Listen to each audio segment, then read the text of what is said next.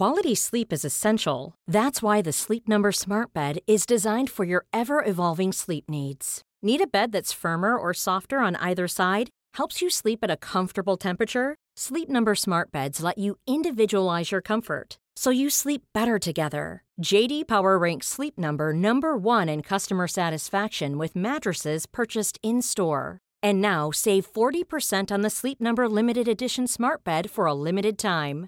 For JD Power 2023 award information, visit jdpower.com/awards. Only at Sleep Number stores or sleepnumber.com. Mom deserves the best, and there's no better place to shop for Mother's Day than Whole Foods Market. They're your destination for unbeatable savings, from premium gifts to show-stopping flowers and irresistible desserts. Start by saving 33% with Prime on all body care and candles. Then get a 15-stem bunch of tulips for just $9.99 each with Prime. Round out Mom's menu with festive rosé, irresistible berry chantilly cake, and more special treats. Come celebrate Mother's Day at Whole Foods Market. Cool fact, a crocodile can't stick out its tongue. Also, you can get health insurance for a month or just under a year in some states. United Healthcare short-term insurance plans, underwritten by Golden Rule Insurance Company, offer flexible, budget-friendly coverage for you. Learn more at uh1.com. Nilsson på nytt. Claesson till Lasse Nilsson som får läget här. Hedlund! Och här kommer tvåan för Elfsborg. Simon Hedlund i den 58:e matchminuten. Hedlund gör sig tredje för säsongen. De flesta minns nog Simon Hedlund som Elfsborgs vinstsnabba ytter, som efter några starka säsonger i Borås flyttade till Union Berlin i en stor affär, då i tyska andra ligan. Men medan Union Berlin i somras klev upp i Bundesliga så hade Simon Hedlund hamnat i frysboxen innan det, och flyttlasset hade gått till danska Brøndby, där han faktiskt gått en ny vår till mötes som forward. I den här intervjun berättar han om islåsningen som inneburit 10 poäng hittills för den danska storklubben. Men även varför det skar sig med den tyske tränaren Urs Fischer i Berlin. Han var oärlig från första början liksom mot mig, och sen så sa jag väl jag ifrån, och det gillade han inte speciellt mycket, och då blev det läktare. Det var i stort sett det hela att han kunde inte ta det som en man riktigt. Och Simon Hedlund bjuder på en målande bild av den tuffa tyska miljön, där bonussystem som innebär att om man startar så får man mer betalt spär på en redan stenhård rivalitet mellan lagkamraterna. Jag kommer ihåg att det var någon träning där folk gick in för att skada spelare. Så var det absolut. Speciellt om man konkurrerar mot, när det var så här possession-spel och sånt där, då smällde allt på dem som man konkurrerar mot. Så, men det kunde ju vara 30 000 per poäng liksom. Och vi diskuterar läget till hans gamla klubb Elfsborg, där han var med och tog SM-guld. Nu känns Boråslaget långt från den allsvenska toppen. Och Hedlund är kritisk till hur man hanterade Kevin Sture-Ellegards avsked från klubben. Elfsborg har varit ganska dåliga på att tacka av alla spelare i väldigt många år. Så det är, istället för att bara vara raka och ärliga och säga till honom att nej, det blir ingenting, så drar de ut på det på sista sekunden och sen så drar de tillbaka det, och det är klart det är fruktansvärt dåligt om det alltså. Utöver detta pratar vi om Hedlunds förhoppningar om att använda tiden i Brøndby som en språngbräda tillbaka ut i Europa. Om huruvida han får chansen att visa upp sig för landslagsledningen under januari-turnén, eller om det möjligtvis finns en lucka för honom i det finska landslag som är klart för EM. Men vi inleder podden som vanligt med en faktaruta.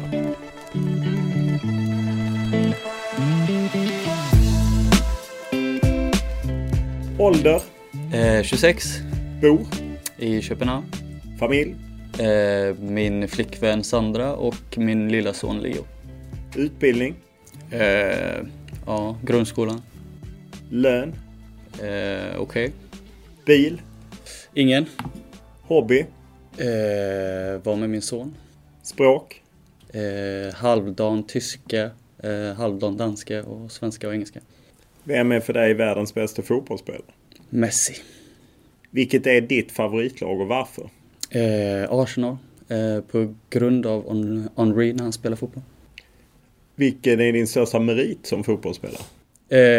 SM-guld med Elfsborg och Svenska cupen med Elfsborg. Vilken är din största upplevelse som fotbollsspelare? Ja, förutom att vinna de 2 som jag sa innan så spela mot Dortmund borta. Vilken regel hade du velat ändra på? Offside kanske. Vad hör du mest på planen om någon vill trakassera dig? Ja, jag pratar inte så mycket med andra. Vem är den bästa spelare du spelat med? Anders Svensson. Vem är den bästa du spelat emot? Sancho i Dortmund. Vad har du tränat mest på i karriären? Avslut. Vilken egenskap kan du bli avundsjuk på när du ser en annan spelare? Teknik och frisparkar. Kollar du på YouTube något gammalt mål och så för att komma på bra humör? Ja, inte så ofta, men det har hänt några gånger. Vilken är din dyraste pryl? Min soffa. Vad var du bäst på i skolan om vi tar bort gymnastik? Geografi. Vilket ljud ogillar du? När man skrapar på tallrikar med kniv eller med gaffel. När var du lycklig senast? Ja, varje dag jag ser min son. Vad gör dig rädd? Att dödsfall inom familjen och liknande. När grät du senast? Ja, en vecka sedan kanske. Vilket köp ångrar du? Inget.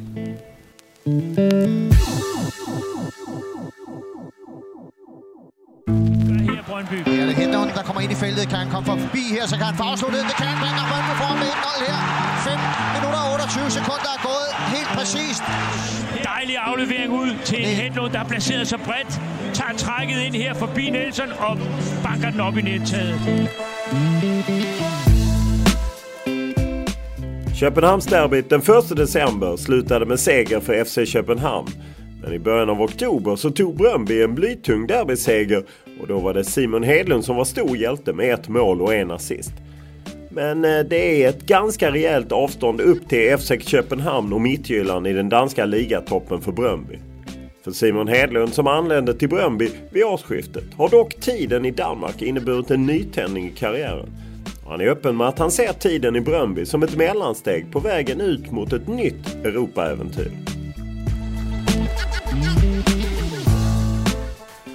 Ja, vi sitter ju här i Köpenhamn där du numera spelar för Brøndby och det går ju bra. Du gör mål och skapar straffar och assist. Vad är det som har lossnat? Ja, det är en bra fråga. För det första så får jag spela forward.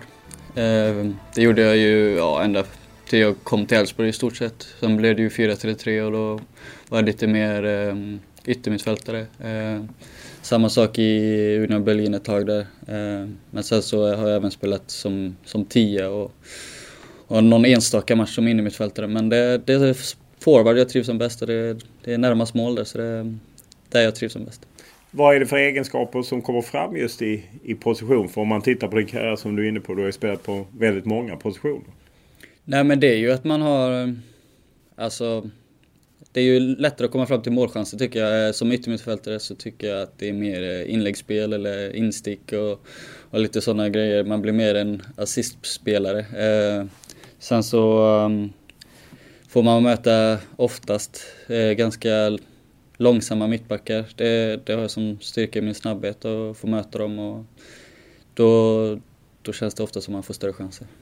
Ja, och om man ser Brøndby, ni har spelat 3-5-2 nu, hur påverkar det? Nej, men det har ju blivit mycket bättre för mig liksom. Vi började säsongen med 4-3-3. Tyckte inte alls jag kom in i det, tog ett snack med tränaren om att jag gärna ville att vi skulle byta spelsystem och att jag skulle få vara mer liknande forward. Vi gjorde det några matcher men det funkar inte helt 100. Vi gick över till 4-4-2. Men han hade även varit inne på att vi skulle byta till 3-5-2. Så fick vi 2 stycken sena mittbacksvärvningar där. Och det gjorde att vi gick över till 3-5-2 så småningom. När du kom till Brøndby så tränades de av en tysk, Alexander Zorniger, som fick sparken. Hur har laget förändrats efter det, efter han lämnade och kom in nya krafter? Ja, det var ju några stycken som lämnade efter han lämnade där och sen så kom Nils in. Har gjort det väldigt bra. Vi ligger 3. Vi fortsätter jaga dem där uppe. De är ju riktigt bra de två andra Köpenhamn. Det är FC Köpenhamn och Midtjylland. Ja, de trummar på. Även om de inte spelar kanske jättebra vissa matcher så vinner de ändå. Och när vi gör bra matcher så kan vi även förlora liksom. Så de är starka där uppe och det gäller bara att försöka göra det så bra som möjligt. Och tycker att han har gjort bra. Han fick många spelare som var där under Zorningers tid. Som inte kanske riktigt passade in i hans spelsystem från början. Men han har ändrat lite nu på slutet och nu har vi 4 raka vinster så det är positivt. Hur är det ändå i Brøndby som ju är kanske en av dansk fotbolls dominanter före FCK slog igenom och nu har haft en väldigt lång tid utan man har vunnit. Och jag menar, det är huvudstad. Det är väl som att spela för ett Hammarby eller AIK eller ett Djurgården. Hur är det liksom, hur tar fansen emot det med tanke på att ni inte vinner något? Nej, men jag tror ändå de förstår att det är en del av utvecklingen nu när vi har fått ny tränare. Och sen så var de ju väldigt nära på att vinna ligan för 2 år sedan tror jag. Ja, precis. Tappade där i slutet. Men sen så vann de ju kuppen året innan jag kom där. Så de har ändå varit med där uppe liksom och få spela sådana här matcher. Jag tror det är viktigt för oss andra också liksom att de var nära och då gäller det att vi ändå presterar lite bättre. Och sen så nu så hörde jag att det var något problem med ekonomin också. Så det gäller bara att försöka jobba med det han har, tränaren. Och förhoppningsvis så kan vi förbättra ekonomin och så blir det bättre. Ja, för att det har ju varit en stående grej i dansk fotboll att Brøndby har ont om pengar och det ena nyemissionen efter den andra. Jag läste också att det kommer en nyemission för de måste ha in kapital. Vilket tryck känner ni? Nej, men jag tror inte vi spelare påverkar så mycket egentligen. Vi ska ut och försöka göra så bra som möjligt när vi spelar matcher liksom. Och sen så tror jag nog att de flesta i klubben har koll på vad som händer. Sen så absolut, vi har fått höra att det var dålig ekonomi och att vi behöver sälja spelare. Och så nu sålde vi en av våra bättre spelare till MLS. Så jag vet inte om vi kommer hämta in någon ny i och för sig, men vi får se hur det blir nu till januari och förhoppningsvis så kan vi bara bli bättre som lag och om vi får framgångar och sådär så kanske ekonomin höjs också. Vi ska komma tillbaka till tiden i Union Berlin, men jag menar du kom ju hit då från Tyskland och så. Är det din tanke att du ska studsa ut från Brøndby igen ute i Europa? Ja, absolut.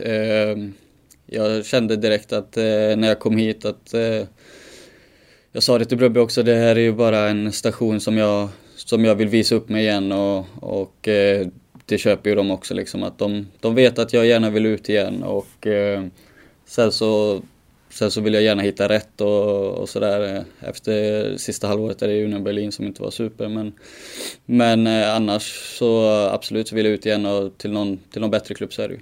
Hur aktuellt är det i januari redan? Ja, det var ju klubbar redan efter halva säsongen här nu som var intresserade och sådär, men det, alltså som jag har sagt till min agent också, att är det inget konkret så vill jag inte veta liksom. Om det blir konkret då kan vi ta det då, men jag trivs ju väldigt bra här. Bra lagkamrater, bra klubb och familjen trivs här, så det är det viktigaste. Och bra lön och låg skatt är det också i Danmark. Ja, jag hade kunnat få högre, men absolut, jag håller med dig. Hur trivs du just i Köpenhamn som stad? Ja, men det är bra. Det finns mycket att göra. Sen så självklart saknar jag Berlin, var en fantastisk stad. Både jag och min flickvän saknar ju Berlin, men Köpenhamn, det är inte dåligt det heller. Det sägs ju att det är en av världens bästa städer, så det finns inte så mycket att klaga på förutom att det är kallt som fasen ibland. Och du har inte bil, så du cyklar som dansk tradition, eller? Nej. Jag åker med lagkamrat. Men om man tar fotbollen i Danmark, jag menar, du har ju några år i Allsvenskan. Hur står sig danska ligan? Men jag tycker den är bra faktiskt. Sen så, det är svårt att jämföra sådär tycker jag. Men alltså, det är ju mer duellspel här. Det är 2 lag som har konstgräs i hela ligan. Och konstgräs, det är en annan fotboll. Det måste jag säga. Det blir mer dueller och mer fysiskt spel i matcherna när det inte är konstgräs kontra konstgräs då. Sen så tycker jag ändå att Allsvenskan börjar bli riktigt bra. Intressant. Många topplag som presterar bra, så det är väldigt kul att kolla på. Men just om man tänker sig liksom inramningen så är ju visst FC Köpenhamn och ni har ju bra inramning, men annars är det ju inte som i Sverige, eller? Nej, vi har ju alltid fullsatt hemma som borta i stort sett. Ja, för ni är lite som Danmarks lag. Ja, lite som Blåvitt var en gång i tiden. Ja, exakt. Alltså, det är ju mest supportrar till Brøndby över hela Danmark. Och det är ju det stora laget här. Även om kanske FCK har fått mer och mer nu på slutet när de vinner titlar och sådär. Men i det stora hela så är det absolut så. Jag tycker Sverige ändå drar mycket publik. Speciellt Stockholmslagen har ju gått riktigt bra denna säsongen. Malmö alltid bra. Men är det något tryck liksom när ni spelar i Randers eller alltså? Ja, jag har spelat det en gång bara i och för sig, men då var man hör ju bara våra fans. Så är det. Så den största matchen jag spelat, det var ju mot FCK, så är det ju. Det är den matchen som är extra tryck på, så är det ju alltid. Du, när ni möttes i höstas så gjorde du 1-0 på hemmaplan. Hur är den känslan? Nej, det är fantastiskt. Alltså det är ju sådana matcher man ju spelar hela tiden. Och derby är ju något speciellt att spela också. Jag tror de skiter lite i de andra matcherna om man vinner derbymatcherna. Det betyder ju allt för supporterna, så det är klart det är extra roligt att göra mål mot dem. Hur är stämningen i Köpenhamn då? Hur känner man av det? Jo, men vad känner jag när det är derbyvecka? Absolut. Det är många supportrar som kommer och kollar på träningar och det är många som önskar en lycka till hela tiden. Och det byggs upp inne i omklädningsrummet också. Våra fysiokillar bygger upp, de är ju själva från Brøndby och de är die hard Brøndby-supportrar, så det byggs upp hela tiden och det är bara kul. Det är många svenskar i Köpenhamn, dels i FC Köpenhamn och dels i Brøndby. Hur väl känner du dem som spelar i FCK? Nej, inte så bra faktiskt. Jag har pratat med dem lite grann efter matcherna, men det är ingen som jag känner jättebra sen innan. Men jag gissar att du känner Johan Larsson från tiden i Elfsborg som är tillbaka nu, och som Simon Tibbling. Hur mycket hänger ni? Jag hänger i stort sett inte med någon. Det är någon dans jag brukar hänga med, men det är inte mer än så. Jag brukar vara med familjen och hitta på grejer med dem, så att de också får trivas här. Om man sett Simon Tibbling, hur är status kring hans skada? Ja, men han börjar sakta men säkert komma tillbaka nu. Har tränat fullt i 2 veckor tror jag. Så det börjar gå framåt. Det var jag tror det var ett ben i foten som spökar lite för han. Så nu är han på väg tillbaka, det är kul. Och Johan Larsson som ju tog ett franskt äventyr är också tillbaka. Hur mycket är han med i laget? Han spelar inte hela tiden som han gjorde tidigare. Nej, det har gått lite in och ut för honom.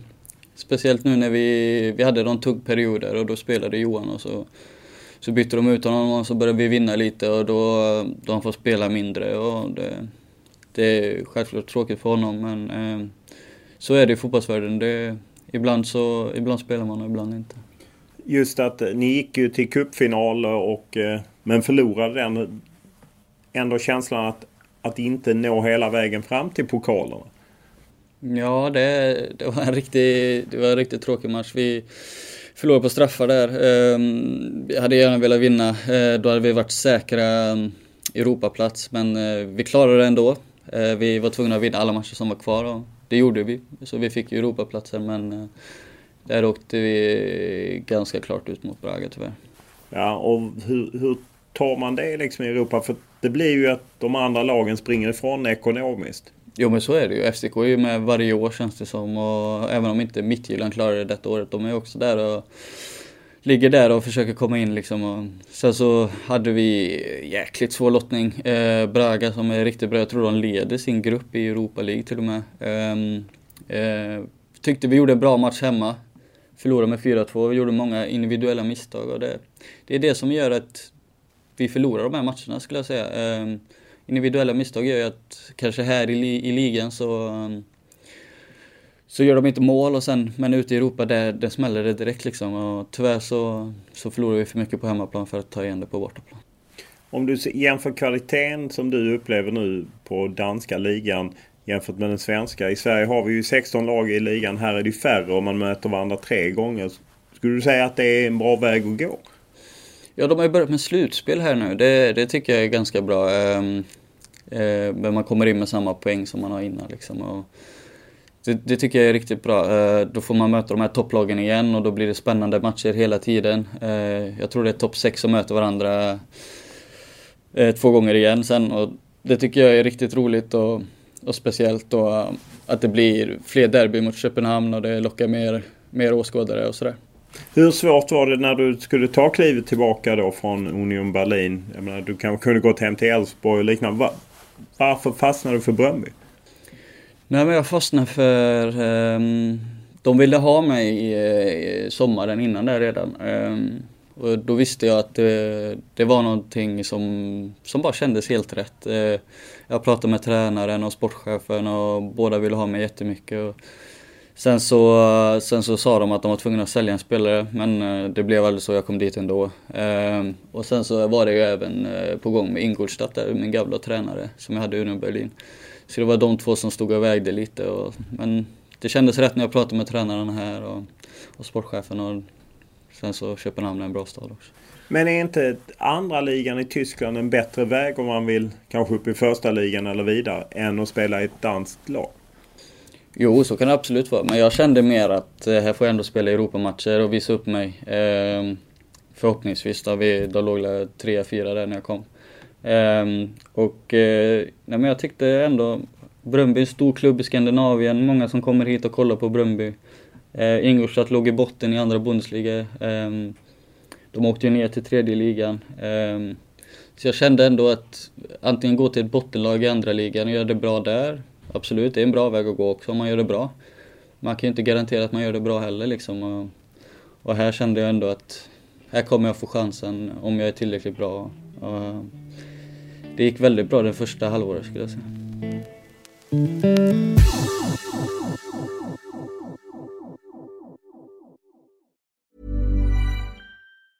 Many of us have those stubborn pounds that seem impossible to lose, no matter how good we eat or how hard we work out. My solution is PlushCare.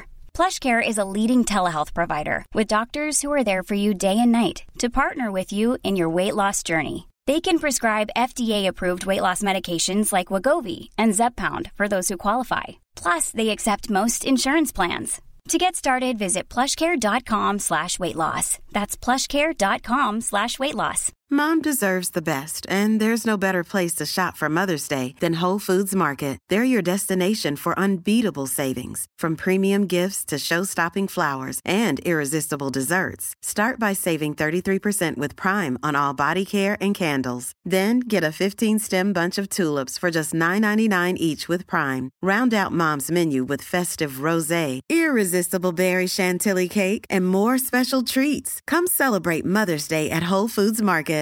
Here's a cool fact. A crocodile can't stick out its tongue. Another cool fact, you can get short-term health insurance for a month or just under a year in some states. United Healthcare short-term insurance plans are designed for people who are between jobs, coming off their parents' plan, or turning a side hustle into a full-time gig. Underwritten by Golden Rule Insurance Company, they offer flexible, budget-friendly coverage with access to a nationwide network of doctors and hospitals. Get more cool facts about United Healthcare short-term plans at uh1.com. Rein ins Zentrum, Hedlund, ja! 1-0 Union. Simon Hedlund hat richtig gut gelöst. Simon Hedlund. När Simon Hedlund lämnade Elfsborg för Union Berlin var det en jättevärvning för den lilla klubben som smått börjat satsa mot en uppflyttning till Bundesliga. Under Hedlunds första säsong var man och nosade på uppflyttning och svensken var mer eller mindre given i startelvan. Inför fjolårssäsongen kom nye tränaren Urs Fischer, vilket innebar en sportslig framgång för klubben, men frysboxen för Simon Hedlund. Du gick ju till Union Berlin från Elfsborg. Det var en dyr värvning, faktiskt deras dyraste värvning någonsin. Hur var det att komma med en sån prislapp till en liten och kultförklarad förening? Nej, men det var speciellt, absolut.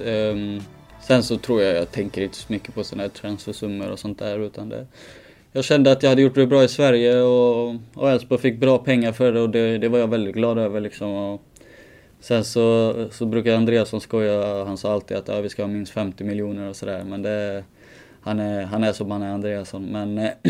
Men i det stora hela, jag tror inte jag tänkte på det så mycket.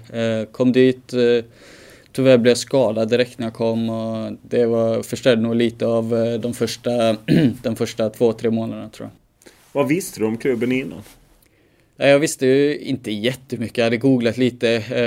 Jag såg några matcher med dem innan jag skrev på. Sen så även Erik Sjölander som är en stor Union Berlin-supporter snackade jag lite med. Och han är från Borås. Och han som har skrivit i Offside också om Union Berlin. Ja, exakt. Och han vet ju det mesta om dem och sådär. Han sa att det är en väldigt fin klubb som supporterna har aldrig buat utan de alltid hyllar och sådär. Så då kände man ju inte någon jättepress egentligen att leverera, och det tror jag tyckte var skönt faktiskt.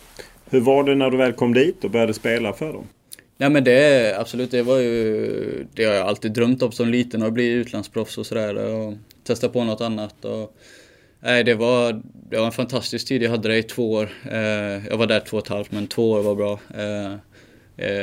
Vad är så speciellt för oss som inte har varit där och antingen tittat eller spelat? Vad är det speciella med Union Berlin?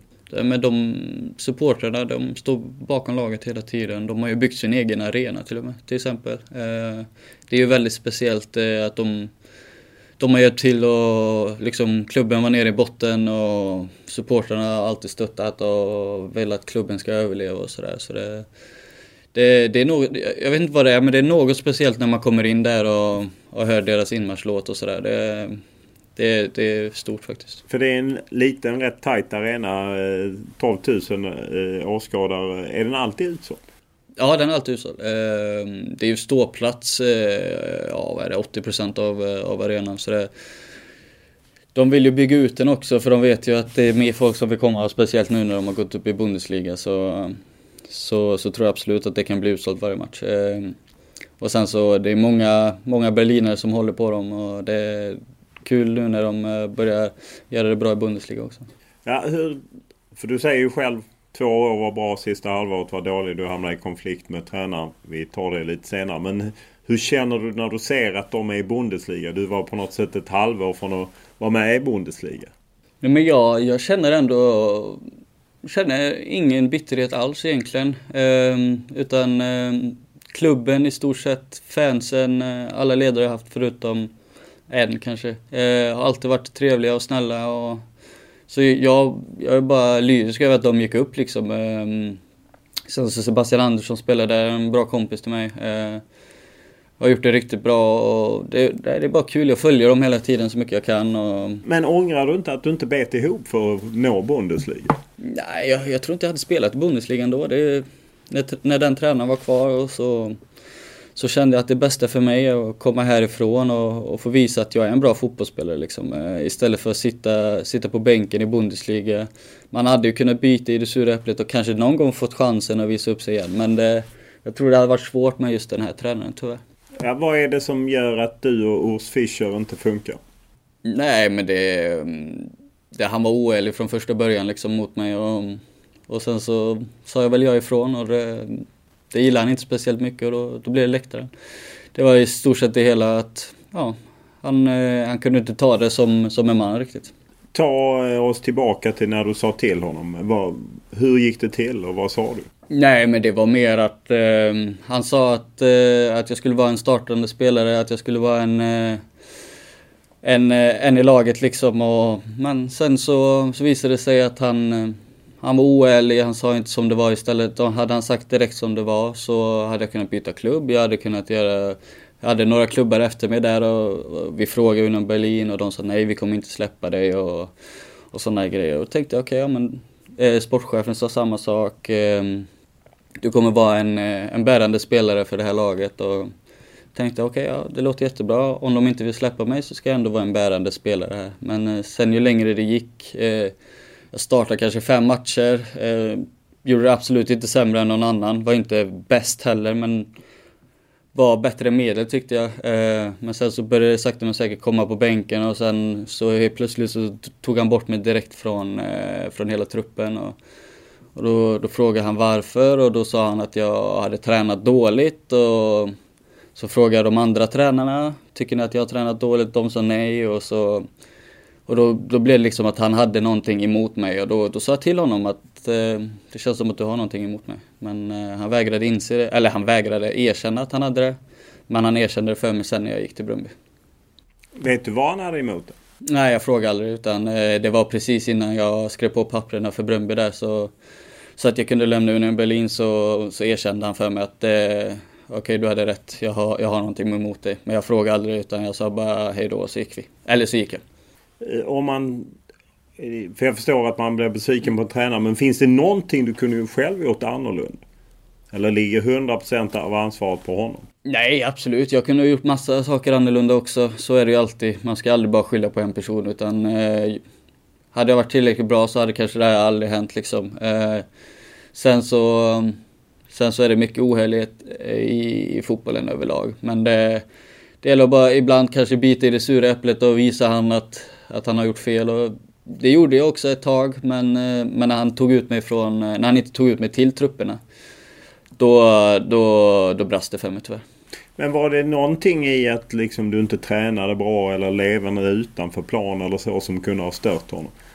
Ja, vi fick ju barn där, att jag frågade honom om jag kunde åka till Sverige och vara med på när vi skulle ta bilder på vår lilla son och sådär. För det är självklart när man har son och han hade barn själv och han sa jag har inga problem. Men sen när jag kom tillbaka efter det så var det något helt annat liksom. Och då kände man ändå, kan det ha varit det som irriterade honom att jag gick fram och frågade om jag kunde få ledigt och sådär. Men jag tror inte det i det stora hela det var det, utan det måste ha varit något annat som låg där och skavde på honom.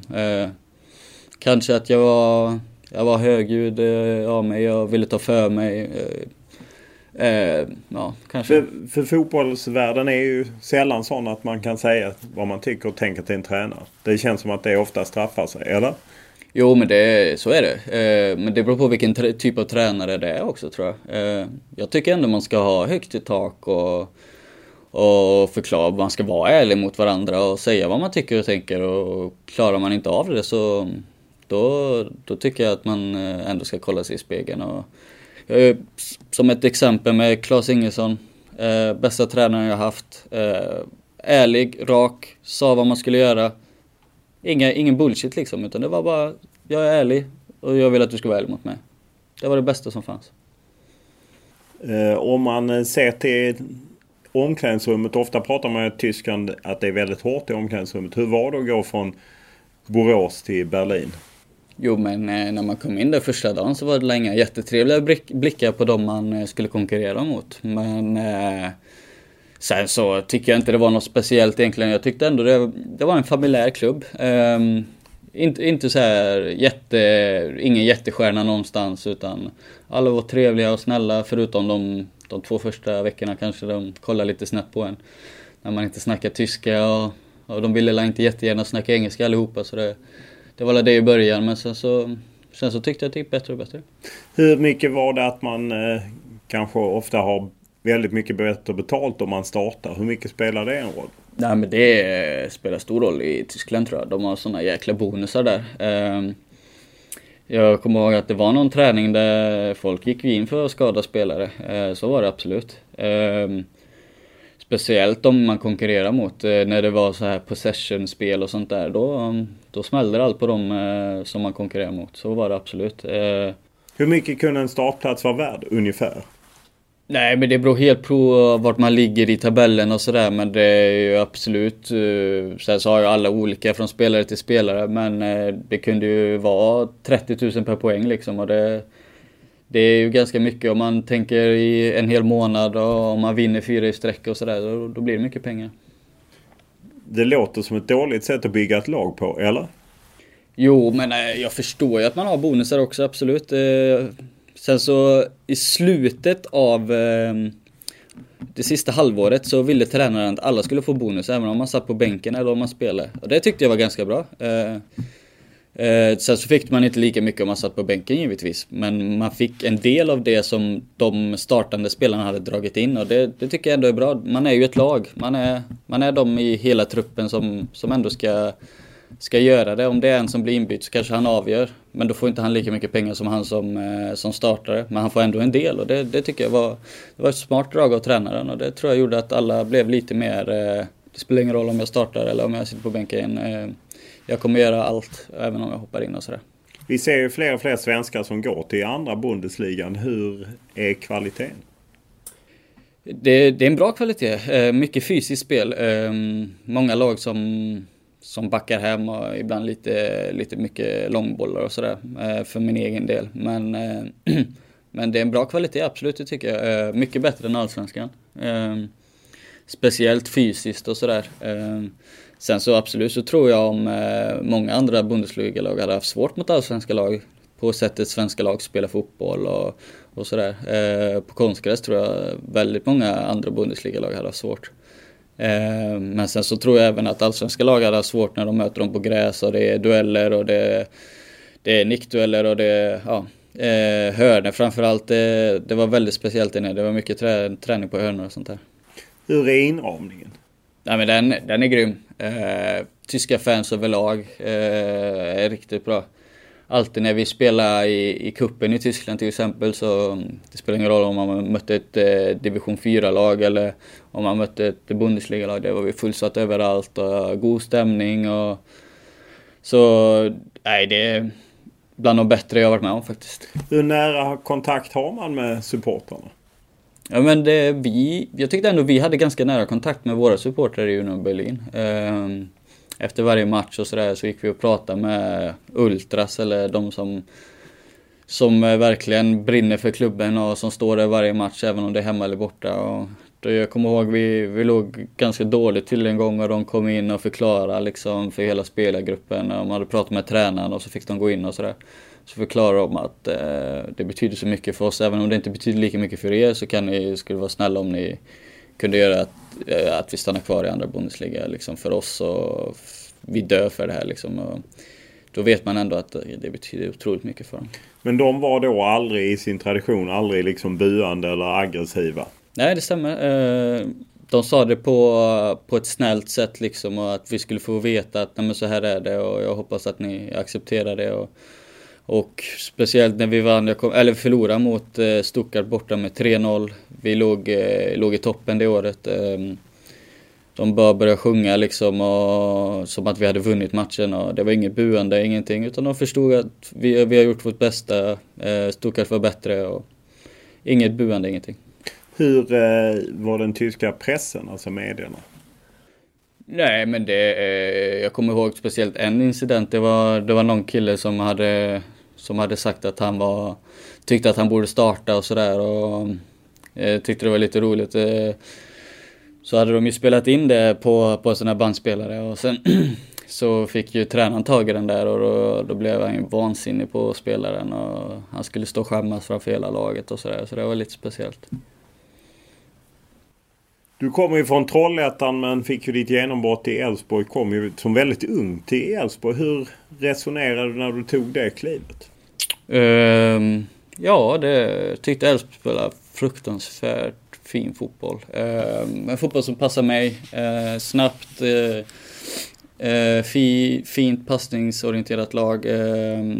Sen så hade jag spelat lite yttermittfältare, inte så mycket. Men ville testa på något nytt. Kunde stannat i Trollhättan givetvis. Jag tror de var i division 1 eller superettan då. Men jag kände ändå att det var rätt steg att ta. Sen så var det några andra klubbar. Jag tror att Göteborg var intresserade också. Men nej, det blev Elfsborg på grund av att det var en tränare där som heter Jan Mark som övertalade mig. Hur svårt var det att flytta liksom från Trollhättan och plötsligt mer ta hand om sig själv, mer ta ansvar? Nej, det var svårt. Absolut. I början där åkte jag hem nästan varje helg tror jag. Vi spelades ofta på tisdag eller måndagar och så var vi alltid lediga på helgerna där och då åkte jag alltid hem till mamma och pappa. Men det gick ju sådär med skolan. Jag hoppade av skolan efter ett tag för det blev alldeles för mycket. Laga mat själv och som 16-åring göra allt det själv. Det var svårt faktiskt. Men som tur var så bodde ändå ganska många på samma ställe. alla som hade kommit utifrån bodde på samma ställe och sådär. Så vi hjälptes åt så mycket som möjligt och laga mat tillsammans och vara med varandra helt enkelt. Hur kunde man sköta sånt som ju är på något sätt viktigt fotbollsmässigt med kost som du nämner och sömn? Och det blir ju lätt kanske att man sitter och spelar PlayStation då. Ja, vi var rätt duktiga på att spela PlayStation på den tiden. Det var många som skippade skolan och satt hemma och spelade PlayStation istället och sådär. Det låter inte som kanske det bästa valet. Nej, alltså hade man vetat hur det var med kost och sådär när man var liten och lite yngre, då tror jag nog man hade tagit i det tidigare. Men sen så ändå vi hade kul och vi presterade ändå som lag tycker jag, både U19 och U21 i Elfsborg. Det bevisar ju på att vi gjorde någonting rätt i alla fall.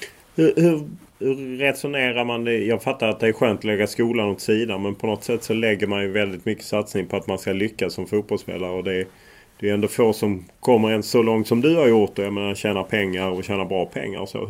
Hur tänkte du där? Nej, men det var som jag sa till mina föräldrar, de accepterade det ganska tidigt när jag sa att jag ville hoppa av skolan och jag vill satsa helhjärtat på fotbollen, och är det så att jag inte lyckas så får jag ta skolan sen och försöka jobba upp mina betyg om det skulle vara så. De köpte det och de sa liksom, ja men det är okej. Eller de sa väl inte okej kanske, men de sa ingenting, och då körde jag på det och satsade helhjärtat på fotbollen och försökte ändå, när jag inte hade skolan, och försöka hitta hur många timmar som passar mig till att sova bäst för att prestera och sådana grejer liksom. Jag försökte ändå. Jag tror den tiden också så började jag dricka mycket vatten. Innan hade jag aldrig druckit vatten och sådana grejer. Så det är viktigare än vad man tror faktiskt. Är det. Hade du inte nått så långt som du har nått idag om du hade valt skolan? Det är en bra fråga. Jag tror säkert jag hade gjort det. Men just den tiden i livet där jag kände att det blev för mycket med allting och var själv utan föräldrar. Jag kunde inte riktigt koncentrera mig på skolan tyvärr. Men det är svår fråga att svara på, men jag tror inte det. Du spelar ju upp dig i U17 och U19 och debuterar i Allsvenskan 2012 när ni även vinner SM-guld och så. Hur var det att komma in som 19-årig med idel, Anders Svensson och många andra veteraner och klassspelare? Nej, men det var väldigt lärorikt. Speciellt 2012. Kommer ihåg jag fick en passning av Andreas Augustsson i midjehöjd och tappade bollen, och han stod och skrek på mig och sa ta emot bollen och sådär. Det är ett minne jag har av de här gamla spelarna, att de krävde så jäkla mycket, och det tror jag ändå är bra. Jag tycker vi har blivit lite vekare på det idag. Många spelare med yngre som alltid käftar emot om de ska ta bollar eller om de ska ta koner, om de ska ta material överlag. Det är mycket babbel och innan de tar dem och sådär. Men när vi var yngre då var det liksom bara, vi plockade och de äldre behövde inte göra sådana saker liksom. Det har blivit mer accepterat idag att hela laget ska göra det tillsammans och sådana grejer. Du gillade det att du som 18-19-åring gick och plockade från Augustsson, Anders Svensson och de andra? Jo, men jag tror ändå man får lite respekt för de äldre killarna när man gör sådär. Och de äldre killarna, de har ju ändå spelat högt upp liksom. Och de har varit med mycket och de har rutin. Och jag tror att det kan vara det som fattas lite idag. Att de yngre spelarna, de skiter i vilket. De tror att de är superstjärnor redan när de är 16, 17, 18 där liksom. Sen absolut, du kan vara jätteduktig, men jag tycker ändå att du ska gå och plocka bollar och sådär. Jag tror det var väldigt viktigt just den tiden i Elfsborg för oss yngre, och det har ju gått ganska bra för oss yngre som var där just då. Ja, det var en fin generation som kom fram. Hur var det att vinna en titel så tidigt? Nej, jag känner mig inte jätte delaktig i det, om jag ska välja, men de gjorde en jäkligt bra halvsäsong innan jag kom upp där och ledde Allsvenskan, och sen så tyckte jag ändå vi var nära på att tappa det i slutet där, men vi löste det, och det var speciellt. Som sagt, jag kände mig inte så delaktig, men det var ändå kul att vinna någonting, och man kunde se på de äldre grabbarna hur mycket det betyder för dem. De har kämpat en hel säsong, och då blir man ju också sugen på att när man väl får chansen att bli en spelare som startar hela tiden och är viktig för laget liksom, att då vill jag också vara den som vinner det där. Ni går ju även till året efter så når ni Europa Leagues gruppspel. Men samtidigt så får Jörgen Lennartsson som var tränare där sparken. Hur ser du på det så här i efterhand? Så som jag minns det så spelar vi väl inte jättebra fotboll vid det tillfället. Sen så absolut, vi har fått resultat. Det är ju det som räknas i fotbollsvärlden egentligen. Det är ju resultat att man vinner som lag och sådär. Och sen så sen så tog de ett beslut att vi spelar inte den fotbollen som Elfsborg vill spela och då fick han tyvärr kicken. Det heter ju alltid, eller eftermälet är ju på något sätt att de etablerade spelarna inte riktigt gick hand i hand med Jörgen. Var det din bild också? Alltså så som jag ser det så var det väl högt i tak och det var ju vad Jörgen gillar också. Han ville ha högt i tak och man skulle få se sin mening och sådär. Sen vet jag inte om de hade något speciellt möte eller någonting sånt. Det har jag ingen aning om. Jag var ganska ung och... Du bara åkte med? Ja, jag bara följde med strömmen mer eller mindre. Men, ja, så efteråt så kom ju Claes Ingesson in som ju du pratade om. Vad var det han hade? Ja, han hade väl allt egentligen tycker jag. När det kommer in en tränare som ändå spelat på så hög nivå som han har gjort. Varit så bra som han var. Sen kommer in och säger liksom, jag skiter i vilka ni är. Vad ni har gjort förut. Är ni inte bra på träningarna så spelar ni inte. Så var det. De som var bäst på träningarna, de spelade.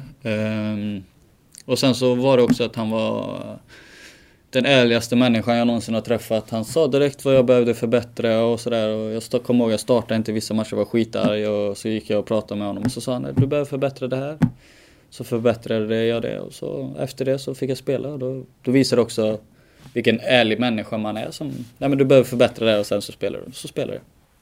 Tyvärr fick han inte fortsätta. Hur var den tiden när han gick bort? Och det kändes ju som att naturligtvis klubben blev väldigt drabbad också. Att man sörjde denna ledare. Jo men så var det. Så som han var som ledare var han som människa också. Han var helt fantastisk. Man kunde prata med honom om allting. Om man hade problem hemma eller om man bara ville prata skit med honom så kunde man göra det också. Det var en stor förlust för Elfsborg och jag tror att än idag, om han hade fått fortsätta vara tränare så tror jag Elfsborg hade blivit ännu bättre tyvärr. Ja, för att man halkar ju in på det att det har ju gått lite tungt de senaste. Hur nära följer du det? Ja, jag försöker se varje match så mycket som möjligt och sådär, men det är många gånger det krockar och jag har annat att göra, men jag följer alltid med på livescore och sådär, så ser hur det går för dem och, men de gjorde väl ett okej år i år tyckte jag, om man jämför med förra året. Fått igång några spelare som ser väldigt intressant ut. Jesper Karlsson till exempel. Tränar aldrig med honom, han kom efter mig, men jag har hört att det är en riktigt stor talang, så det är kul att han tar för sig och får börja visa Sverige hur bra han är egentligen. Hur smärtsamt har det varit de här åren när det har gått dåligt? Nej men så är det ju alltid. Ibland går det bra, ibland går det dåligt för fotbollsklubbar och sen så tror jag Thelin fick ta över väldigt många som inte var hans spelare och sådär. Nu har han fått in lite mer som är hans spelare som vi spelar det sättet han spelar fotboll och det tar lite tid och så är det alltid, vilken tränare man än har. Man har inte så mycket pengar att man bara kan köpa in säg 10 stycken spelare som passar honom och sådär. Så det gäller att ja, jag tycker att nu på slutet har det blivit mycket bättre och de börjar få tillbaka lite av publiken och förhoppningsvis kan det komma att bli ännu bättre. Du har ju spelat med Kevin Sturre-Ellegard. Hur känner du kring det? Avsked eller icke-avsked som det blev? Ja, det är tråkigt såklart. Sen så vet jag inte riktigt vad som hade hänt och jag läste någonting om att han fick ett kontraktsförslag först och sen drog den tillbaka och sådär. Och det är ju bara fruktansvärt dålig kommunikation av Elfsborg i så fall, om det stämmer. Han har ändå spelat där i 8-9 år, varit lagkapten hälften av tiden i alla fall. Har alltid representerat Elfsborg på ett fint sätt och det är såklart sjukt tråkigt om det är sant att det... Men har du inte kollat det? Men jag menar, du känner ju folk i klubben på olika plan. Nej, jag har inte lagt så mycket energi på det faktiskt. Men Alltså som jag vet innan så har det väl alltid varit, Elfsborg har varit ganska dåliga på att tacka av alla spelare i väldigt många år. Så det är, istället för bara vara raka och ärliga och säga till honom att nej, det blir ingenting, så drar de ut på det på sista sekunden och sen så drar de tillbaka det, och det är klart det är fruktansvärt dåligt om det är så.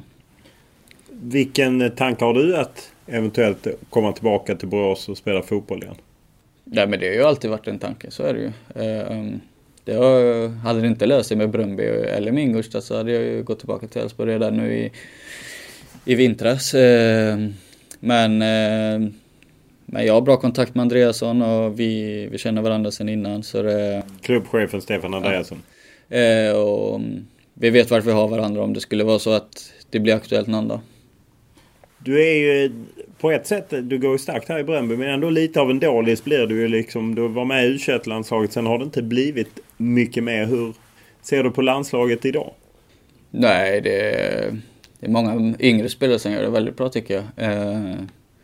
Han nya killen från Parma där som jag inte hade hört innan bara kommer in och levererar i Serie A. Så det är en Kulusevski. Så att han blir uttagen nu, och det är kul att Janne ändå tar ut de här som ändå har börjat bra i sina säsonger och sådär. Så det är kul att han får chansen, och Alexander Isak går ju som tåget.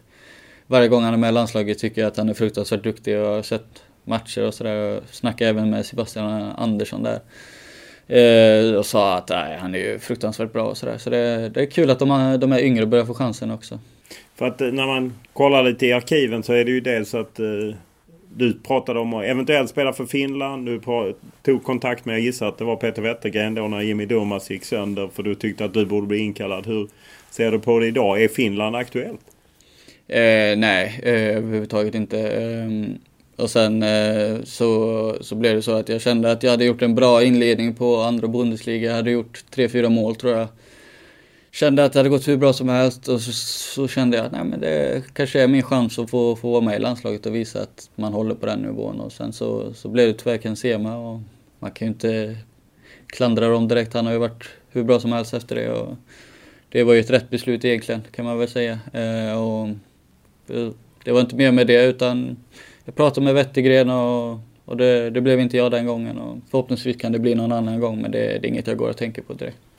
Finland, hur mycket lever det? Det var du som själv öppnade för din tidningsintervju. Du har om det var din mammas sida som kom från Finland, och att även Marko Kanava som är förbundskapten var öppen för det. Har du haft någon kontakt med Finland? Ja, vi pratade lite lätt med Finland och undersökte möjligheten för att kunna byta dit. Men det var någon annan som inte heller kunde byta dit, om jag minns rätt, om det var Sundgren eller vad det var. Det var någonting med att man var tvungen att ha dubbla medborgarskap när man var yngre och sådär. Så det sker sig ganska snabbt faktiskt. Ja, så det är helt dött? Det är helt dött. Så nu är det fokus på Bröndby och studsa ut och sen eventuellt då ta sig in i landslaget. Ja. Det är bra ingångar via Wettergren. Jo, så är det väl. Han vet ju vad jag kan och sådär. Och det är ju bara en bonus som man har. Och sen så tror jag absolut om jag blir uttagen så hade det varit världens bästa sak liksom just då. Men det är inget jag går att tänka på. Blir jag uttagen så blir jag uttagen. Men med tanke på hur bra det går i Danmark nu och vinterturnén, så skulle det vara en möjlighet om Bröndby skulle släppa dig, eller? Jo, absolut. Känner Janne och Peter att de vill ha med mig, så tackar jag givetvis ja. Men sen får vi se vad Bröndby säger. De har väl inte varit jättesugna på att släppa sina spelare tidigare. Nej, de gjorde Johan Larsson förra året, tror jag det var, eller om det var 2018, som de släppte honom just med tanke på VM. Ja, alltså det får man ju ta ett snack med klubben om det blir så också. Men blir det inte så det är bara att acceptera och jobba på här hemma. Så är det. Och då är det som anfallare de i så fall ska ta ut dig så? Ja, jag kan spela på båda positionerna. Det låter bra. Stort tack för att du ställde upp. Ja, tack själv. Podden är som vanligt producerad av Olle Junell Lindberg och klippt av Daniel Eriksson. Och vi tar gärna emot era synpunkter, tankar, idéer, önskemål eller annat. Det är bara att mejla mig olof.lund@tv4.se eller skriva till mig på Instagram eller Twitter, och då är det Olof Lund som gäller i ett ord. Stort tack för den här veckan!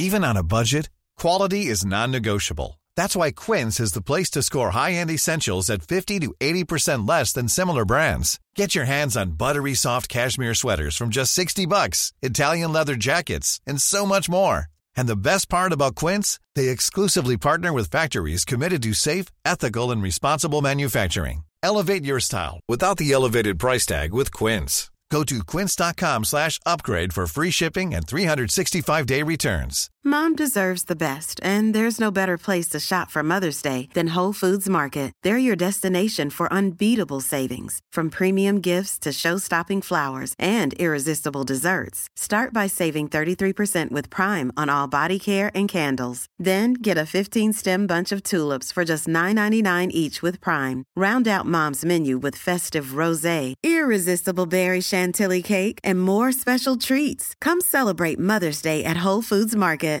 Here's a cool fact. A crocodile can't stick out its tongue. Another cool fact, you can get short-term health insurance for a month or just under a year in some states. United Healthcare short-term insurance plans are designed for people who are between jobs, coming off their parents' plan, or turning a side hustle into a full-time gig. Underwritten by Golden Rule Insurance Company, they offer flexible, budget-friendly coverage with access to a nationwide network of doctors and hospitals. Get more cool facts about United Healthcare short-term plans at uh1.com.